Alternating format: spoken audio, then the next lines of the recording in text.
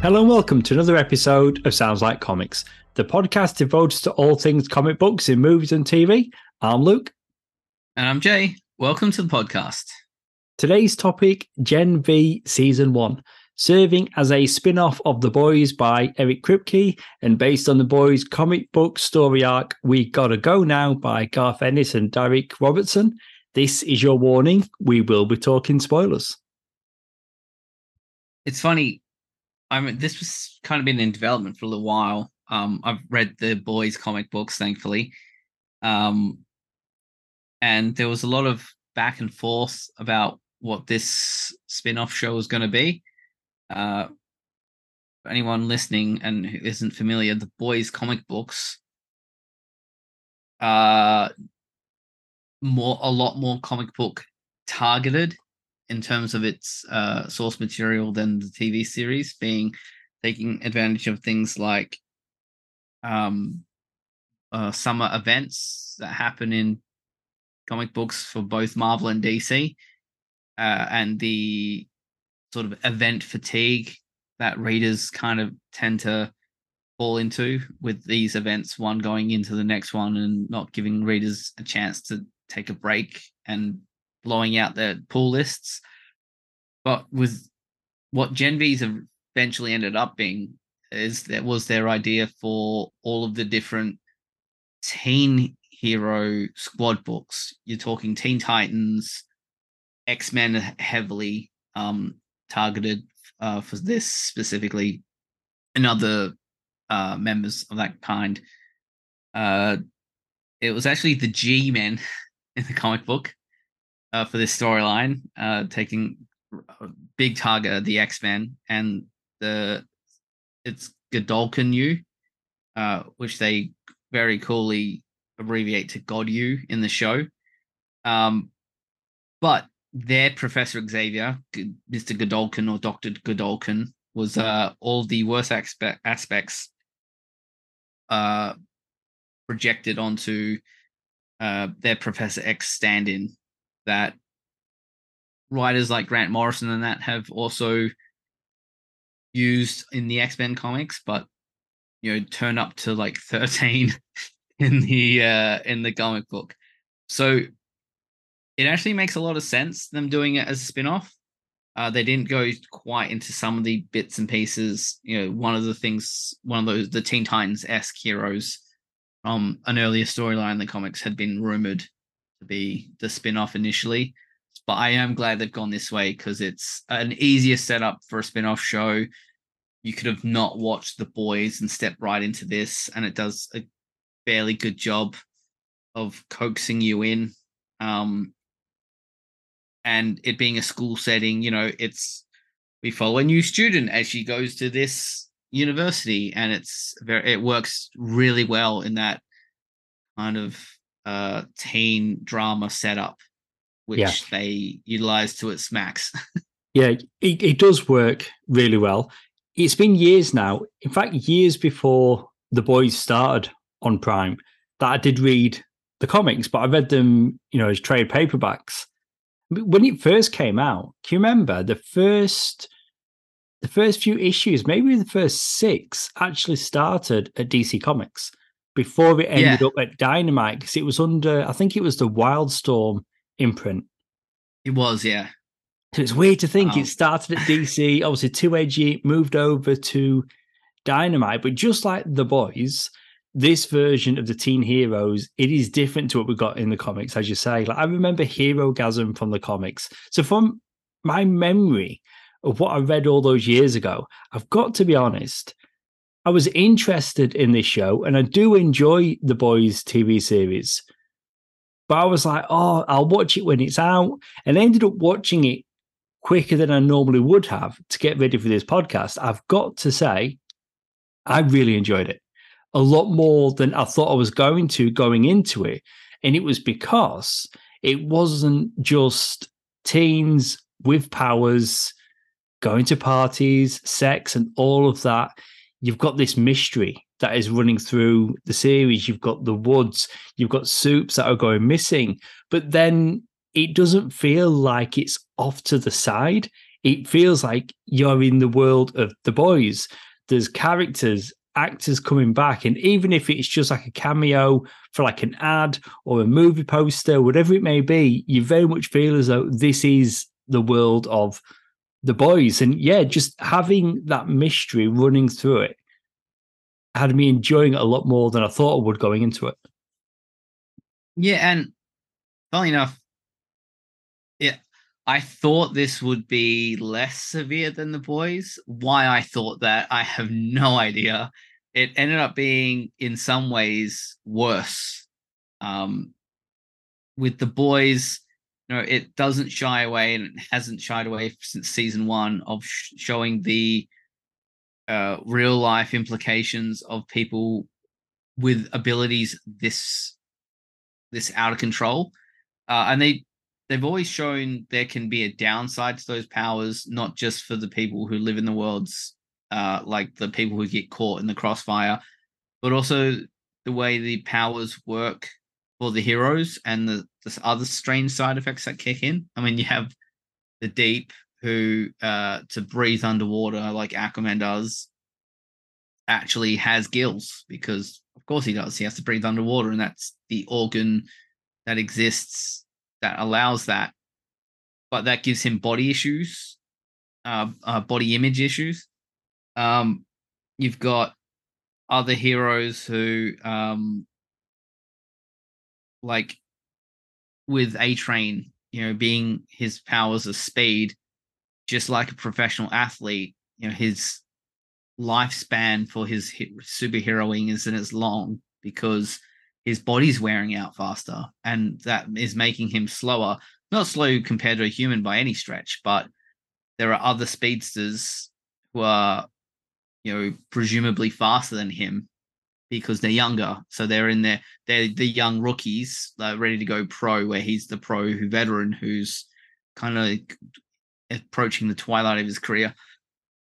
But for these teenagers, like young adults, it's worse in all the ways that it tends to be, where they're entering into their powers and adulthood at the same time. So the exploitative nature of their business, some similarities there to the entertainment industry itself, of like, and especially youth and social media culture of like, it's all about likes, and they are trying to do whatever it takes to get more eyes on them because that'll get them a deal for a TV show or something. I'm like, that's a realistic issue facing young people now, and it really helps the storyline of the show and their ranking system to get into to be a hero the way a traditional hero is supposed to be.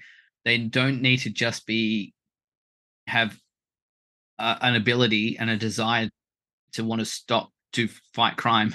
They also need to be marketable in multiple demographics, in multiple areas, and they have to be popular enough to work up the social rankings to be afforded the opportunity to begin even just before they even start. It's and then you have all the other stuff of, again, these are not quite adults being exploited by people in power, whether they be teachers or business types or each other, the way they do things. And we find out towards the end of the show some of the really bad side effects of some of these abilities, whether it's causing micro tears like a pro athlete would get from blows to the head and getting like essentially concussions constantly, to schizophrenia or bipolar disorder, and the more mental side that might come from the abilities. One of the main characters has, like almost body dysmorphia, because her abilities is she can shrink or grow, but it's to do so she needs to vomit, shrink, or eat to get large again. So it's a really fertile ground for the storytelling. Yeah, but that's it. Just what you're saying there with the powers. So yeah, so we've, like say she's having to make herself, be sick. So there's definitely, things going on here. Like we've got a hero who cuts herself, We've got a character who's a gender shifter. So all these things going on with identity and what they're having to put their bodies through, to be Supes or to be popular, to be famous. So so you got the the action and everything else, and it's as gory as The Boys. But then you've got these effects of what their powers take on them or have on them. So Gen V serves as the third TV series in the Boys franchise, and its first season is set concurrently with the fourth season of The Boys. So that was interesting when you kind of caught up and those storylines crossed over, and you had Homelander and the plane. That was cool.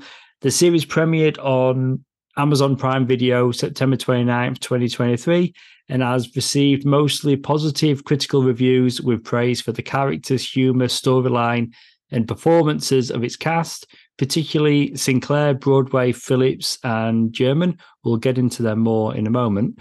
While the writing and pacing garnered mixed reception, nonetheless, many reviewers deemed it a strong spin-off from its predecessor. And October 2023, less than a month after its premiere, it was renewed for a second season. Oh, good, because where it ends left me going, wait, what? Huh? Exactly. Don't do that. This room has no doors. Yes. Yeah. So we want to see what happens next. So Jazz Sinclair, she plays Marie Moreau. She's one of the main characters, and she's got the ability of cutting. Well, she cuts herself, and then she can manipulate the blood as a weapon. And she's got the tragic past, so you find out what happened to her when she was a kid. And this is the thing as well, like, none of these kids chose to be Supes. Their parents did it when they were kids with Compound V. So whatever is happening to them as teens, their parents put it all in motion. Yeah, and that's something that they bring up mid episode 3 or 4, where the other characters who are established at the school already are kind of angry at Marie because they feel like she's capitalizing on their friend's death to work her way up through the rankings. But they kind of have a moment of, where she's been putting on a fake thing of like, no, my parents are alive, and I wasn't an orphan, and to where she just kind of spits of like, like the actual truth of like, my parents are dead, and it happened the first time my powers triggered because I was so terrified. And they respond to like, well, it's their fault. They gave us the freaking thing. And they didn't know what it was going to do. No one knew what it was going to do because no one knows how anyone's abilities are going to manifest or when they're going to manifest. So don't feel bad for them. It's actually on them. They victimize you, not the other way around, which I thought worked really well. A good point. Yeah, well, that's it. And with her powers as well, like, we're told, she doesn't know this yet, that she could potentially be one of the strongest Supes with what she can do. She fully unlocks her potential. She explodes body parts. One guy in particular, wow, awful. Yeah. Awful to watch. Yeah. I mean, he had it coming, don't get me wrong. Yeah. But that was awful. So it's really cool how they're having her show what she can do with her powers. But I mean, it's blood. It's gross. Like, no matter what she's doing with it. Yeah, and anyone she fights is going to have blood in them. So it gives her an advantage against anyone as long as they're alive and have blood. And you kind of get this towards the back half of the season. Spoilers to anyone who hasn't watched the show yet, please do so beforehand. But it's revealed that her abilities are basically the exact same as Senator Newman from the last 2 seasons of The Boys, who herself explodes body parts. We didn't know up until this how she was doing it. We just assumed it was like she looks and someone's thing explodes. Well, head specifically. Yeah. She targets the head. We see her do it here as well. So it's really, really interesting. I mean, this is a character that before we even get introduced to in the show, like in her childhood, like she has gone through a lot already. But like, just jumping to, throughout the season to the end, like she is a good person. And you can say that about a lot of them, really. I mean, we'll get to Sam and everything he's gone through, but a handful of characters or a couple of characters go in a different direction by the end. But for the most part, whether it's Marie, whether it's Andre Anderson, played by Chance Perdomo, good people that actually want to help. And that's what I thought was a main difference when you're looking at the boys and the seven. Yeah, these are them why they're dicks because they've already gone through the system and this is how Vault works, and they understand it's actually just about growing their brand and their marketability for their own profitability, where these are still idealistic and young and doing it for the saves and doing it for like, this is what good people do. You get that especially from Marie and Andre, because Andre's a legacy. His father was a superhero with the exact same power set, so he grew up idolizing his father, and so that adds another interesting dynamic of what happens when you go to an Ivy school when your parent is not just one of the teachers, but also a well-respected graduate of that school. Which, again, this all works. If you were to remove the gore and their abilities, you could probably this show would still probably work as just a drama, but that's just another layer on top. Yeah, absolutely. But then even Andre, who is probably, along with Marie, one of the the better like characters that want to do the right thing, he's still got with his best friend Luke's girlfriend. So even then it's kind of like showing. So even when it's a character, this is going to be like the person who's a good guy, does the right thing, still flawed characters. A favorite of mine, right? Lizzie Broadway is Emmy Meyer, also known as Little Cricket, a soup with the ability to alter her size by purging or eating, but she can also get big, which was like, oh, wow, it's cool when she got big. But she is a really likable character, and the actress did look familiar, and I looked her up, and it's not from something good that I've seen, but it's an Apple movie, Ghosted, with Ana de Armas and Chris Evans. She plays Chris Evans' little sister in that. She's got a couple of scenes, and she's fun in that. But really, really like her in this, and she gets the connection with Sam, which plays a big part in this. But yeah, her abilities. She's the bubbly best friend as well. She is, yeah. And she's shorter than the rest, which helps you as a audience member feel more protective of her, because she's the slight build, oh, we got to protect her, she's precious. But she's also, even though keeps putting her in bad positions, she keeps being the one to reach out first. Everyone wants to do things the good right thing, but she's the one who generally starts and keeps paying the price for it, which I also liked. It's the first, the trailblazer that usually suffers, and the ones that follow them up get the kudos. But yeah, she is fantastic. She's bubbly when she needs to be. She's angry and spiteful. She's funny. She's flawed. She hits it on every play, every emotional beat she requires. She's hits it square on. Yeah, absolutely. And this show at times, there's puppets. There's not really puppets, but we, the audience, are seeing what Sam is seeing. Sam played by Asa German. I keep mentioning the character Sam, Luke's brother. So Luke doesn't stick around. We'll get to him.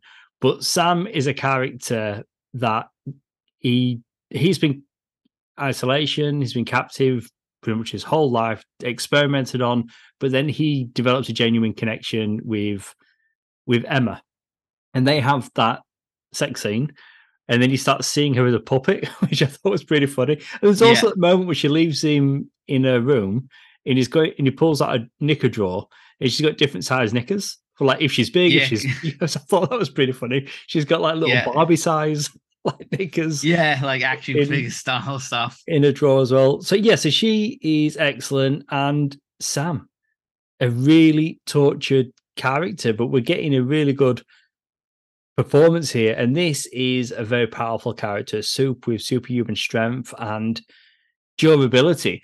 And another scene where he's seeing puppets, and he's just pulling the puppets' arms apart, and it's like just and their blood's like sequins. Yeah, sequence. Yeah, but then it cuts to at the end when he's walking away, and there's just like dead bodies hanging and all over the place. Because I was curious. I'm like, I think this is actually happening. Yeah, but his poor broken mind is perceiving it this way. But I was also prepared for if it was all in his head and there was nothing there. Yeah, it could have gone that way. Like it was really well done. Sequence, he's yelling at the TV. It's like, "Shut your mouth, Jason's TV Ritter." TV's Jason Ritter. That's right. Yeah, and it was just a cameo from Jason Ritter. Yeah, I thought that was really great. That was really fun. Can you remember what Sam's favorite movie is? Waterworld. Which I thought was pretty funny. And you know what? Waterworld does have a comic book, but let that be a conversation for another time. But Waterworld, that was pretty funny. You know who's in Waterworld? Just for like a quick scene at the beginning of the movie, Jack Black. Really? Jack Black is in Waterworld, and Jack Black is also in a film that we're going to review, Demolition Man. Yeah. I didn't notice that trivia. I don't even think... I saw him as I was watching it. He's got no lines of dialogue, but anyway, we'll get to Demolition Man. But Waterworld, that is Sam's favourite movie. So there you go. Yeah, we have Jordan Lee played. This is the character that can change from a boy to a girl, or a man to a woman, or a male to a female, depending on which identifies as both. Yeah, but it's played by both London Thor, who's the male version, and that's the female version. Yeah, and Derek La as the female version. Which this is a fascinating character, because when the show starts, they are number 2 on the ranks behind Luke, who again we'll get to, but they are super competent. Not only super competent in their combat prowess, but also their intelligence, their strategy, their commitment. They're like, you being an Asian character, hence the surname Lee, like Jet Li. But they're also, on that, it makes sense again in this like Ivy League school, that in terms of the thematically of like top of the class kind, and the teacher's assistant, the professor's assistant, it's Lee. They're the ones who have the academic kudos to go with their athletic ability. And the both of them are doing great. It's got to be a tough role, because they've got to pop in and out all the time, not just middle of fight sequences, but depending on where they are emotionally and what they're trying to sell. Like, I do like that when they're getting more aggressive, it goes to the male because he's taller and knows that psychologically speaking, people are more likely to back down from a guy than they are from a girl, despite the fact that she'd kick their ass. Well, Marie calls them out when she said, when you want to make a point, you're male. Like she calls them out on it. What I thought was interesting, though, is that there's 2 different power sets. So you're saying really competent in a fight, when male, he's got different abilities to when female. So in female, he's more durable. Yeah, she fires, or they fire, energy blasts. But then in the masculine form, superhuman durability. Yeah. At first, I thought that the blasts was because they were changing form, but it's actually a different, like an energy. Yeah, I thought that's what I thought. An energy build up and they release. Yeah, but he's got. I didn't take notice that it was always when in female form. Yeah, so when they are getting knocked around in a fight, it's the masculine form, and then the feminine form when firing energy blasts. So I thought that was visually really cool. Sometimes too quick that you'd actually miss it. And the other one we've not talked about yet is Maddie Phillips as Kate Dunlap, a soup with telepathic abilities, primarily in the form of tactile mind control, and she's Luke's longtime girlfriend. Honestly, we will talk about Luke at some point. What I like about her is it's a callback to an old Vertigo comic, but when she uses like hypnotic suggestion, and she has to make contact, skin to skin contact with someone, specifically her hands, in order to have someone fall under the influence of her telepathic suggestion, which seems to be no one can resist it. If she wants to influence you, she will. But they call it pushing, like that. And there was a movie of this, Push, with Chris Evans and Dakota Fanning and a few others. Yeah. But I thought that was cool because that is what she's doing. She's pushing people's like will to go the way she wants it to. You know, like how far she could go. We aren't aware. If it's something completely against their character, could she make them do it? It's not explored. But yeah, I just like that, and it takes a toll. You see it like kind of bursting blood vessels in her eyes the more she has to tax herself and overuse it. And she uses it in some creative and disturbing ways as well. Yeah, she does. But by the end, yeah, I mean, the whites of her eyes are almost all red because I think it's found that the medication she was taking was actually suppressing her abilities or wasn't actually helping her, because she's the one that's manipulating her friends and people around her, but then her herself is being manipulated. So then she's just passing it on with her abilities. But yeah, she's a really strong character, and her and Sam, you know, it's them two teaming up at the end. So we'll have to wait for season 2 to see what happens with those characters.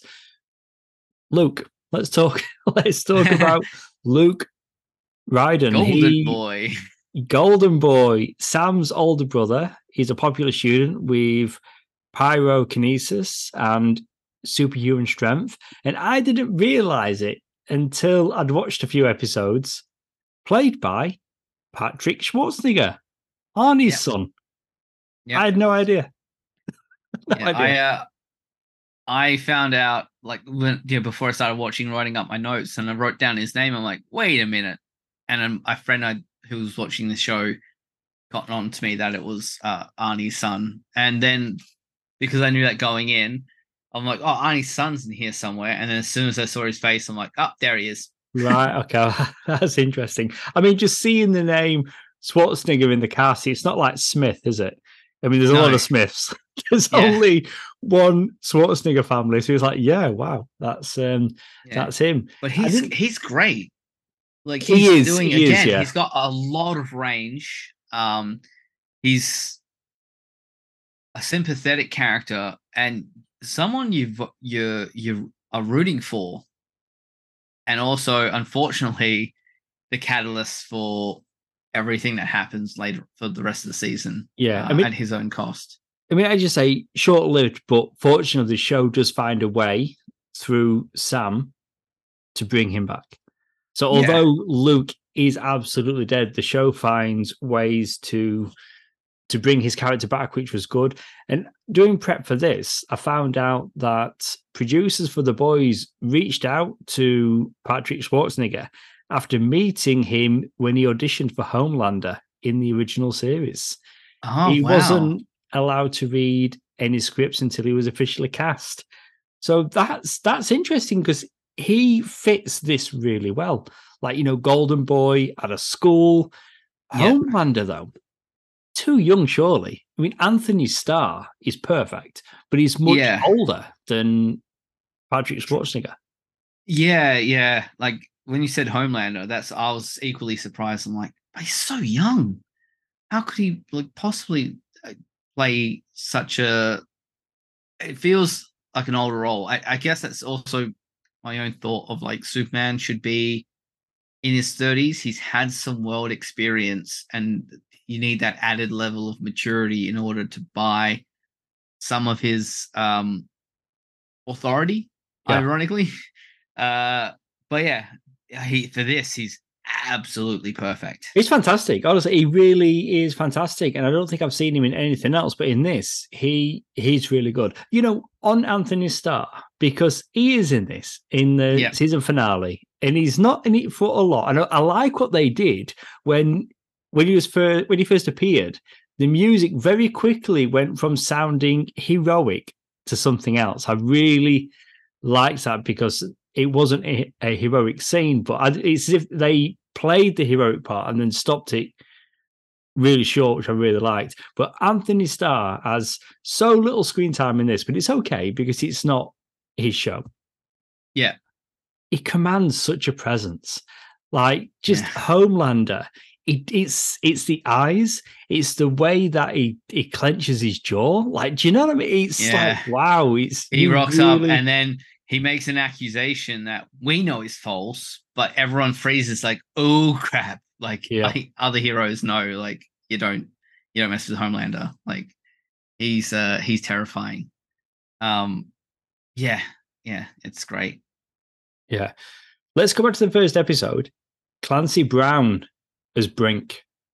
Yeah. So good. Whenever we see Clancy Brown, whether it's Highlander, whether it's Pet Sematary 2, whether it's watching episodes of Superman the Animated Series where we get to hear him as Lex Luthor. I mean, Clancy Brown, what did we review recently? Ahsoka. It was in that. Yeah, Ahsoka. Yeah. The beginning of Ahsoka, reprising his role from the animated series. Love seeing Clancy Brown in anything. And here he is playing a professor at Godolkin University. There's a bit of a villain in this one, so he's in on it. He knows what's been happening, all the experimenting that's been done on the students. So his role also short-lived, but we do get flashbacks and get to see him in dream sequences. Yeah. But yeah, and he, despite his epic voice, which we know from villain roles or just action roles in general, he's equally adept at playing like the mentor role or like the father figure, which is what his Professor Brink is for most of the students. And then it changes on a dime of like in that first episode where he's like, you understand like the point of the story about sacrifice, yes? And you're like, yeah. Good, because I'm about to pin all this crap on you to save other students I care about. You're like, wait, what? I was totally on. I really thought this was like you proved yourself, welcome to the team. But yeah, they just turn it on a dime like that. And you believe his motivation as well. Yeah, no, he played it very, very well. We've got Derek Wilson as Robert Vernon, Tech Knight. Yeah. What a great name. Tech Knight. Such a great name. He's a true crime TV host and former superhero who uses his show to cover up scandals for Vought. Yeah, he's great. Holes. He likes holes. It's a thing. They toned it. The end of the episode. They tone it down from the comic because he's like an Iron Man type in the comic, and eventually, there's an asteroid heading towards Earth, but it has an orifice on it. So that his heroic end is he goes and like sodomizes the asteroid to change his trajectory, but it kills him. So yeah, I didn't think they were going to keep that in on a smaller budget. So instead of an asteroid, it's him looking at the hole in a tree. And he's getting distracted. He's okay. Can we wrap up this video segment, please? I need some privacy. Yeah, because I noticed the episode. I noticed when he picks up the tape dispenser and then just rubs the center of it gently. That's when I'm like, oh, it's in there. It's totally still in there. I didn't know what we were in for. I mean, I don't even remember that from the comics. I probably need a refresher because again, it's been so many years. Oh, we do get Jensen Ackles back as Soldier Boy. Well, he is Soldier Boyfriend in the dream sequence. You find out he was Kate's childhood imaginary friend and he taught her everything she knows. about sex. About sex. I mean, Jensen Ackles, he's great. He was really good in that last season of The Boys. Yeah. Obviously, he isn't that character, but we're getting a made-up version, imaginary version of him. And it was just a fun way of including him in the show. I thought it was really cool how they got him. Yeah. Yeah, it's brilliant. We also get, although you don't really see him until very, very incredibly briefly in the final episode, the son of Translucent, which that's right, works really well. He's a character, Maverick.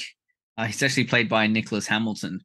But yeah, you don't actually get to see him until, again, briefly when he kind of gets knocked out in the final episode. But he keeps popping up regularly, and he's like, everyone keeps coming to him, and he's giving them really smart advice because, like his father, he's kind of an observer of human behavior. But he's also, like his father, a degenerate, where his girlfriend, I'm assuming it's a soup who can turn into a goat. Yeah, but there's something going on there. Yeah, there's something definitely going on there. Yeah, but it's great character. You don't he's doing mostly voice work, I suppose, because again, you don't see him. It's just the cap and glasses, and the rest of him's invisible. But yeah, he does a brilliant job. He's used very sparingly, but very well. Yeah, absolutely. And to think, like, with such an ensemble cast, because again, we've got our core cast, but then all the supporting cast that are coming in and out of the show constantly, because it's not going to somebody's house. They're always at a school. There's people always walking in the background, people to interact with. It's a school. There's parties. So yeah, they do a good job of balancing everybody. Everybody gets their moment.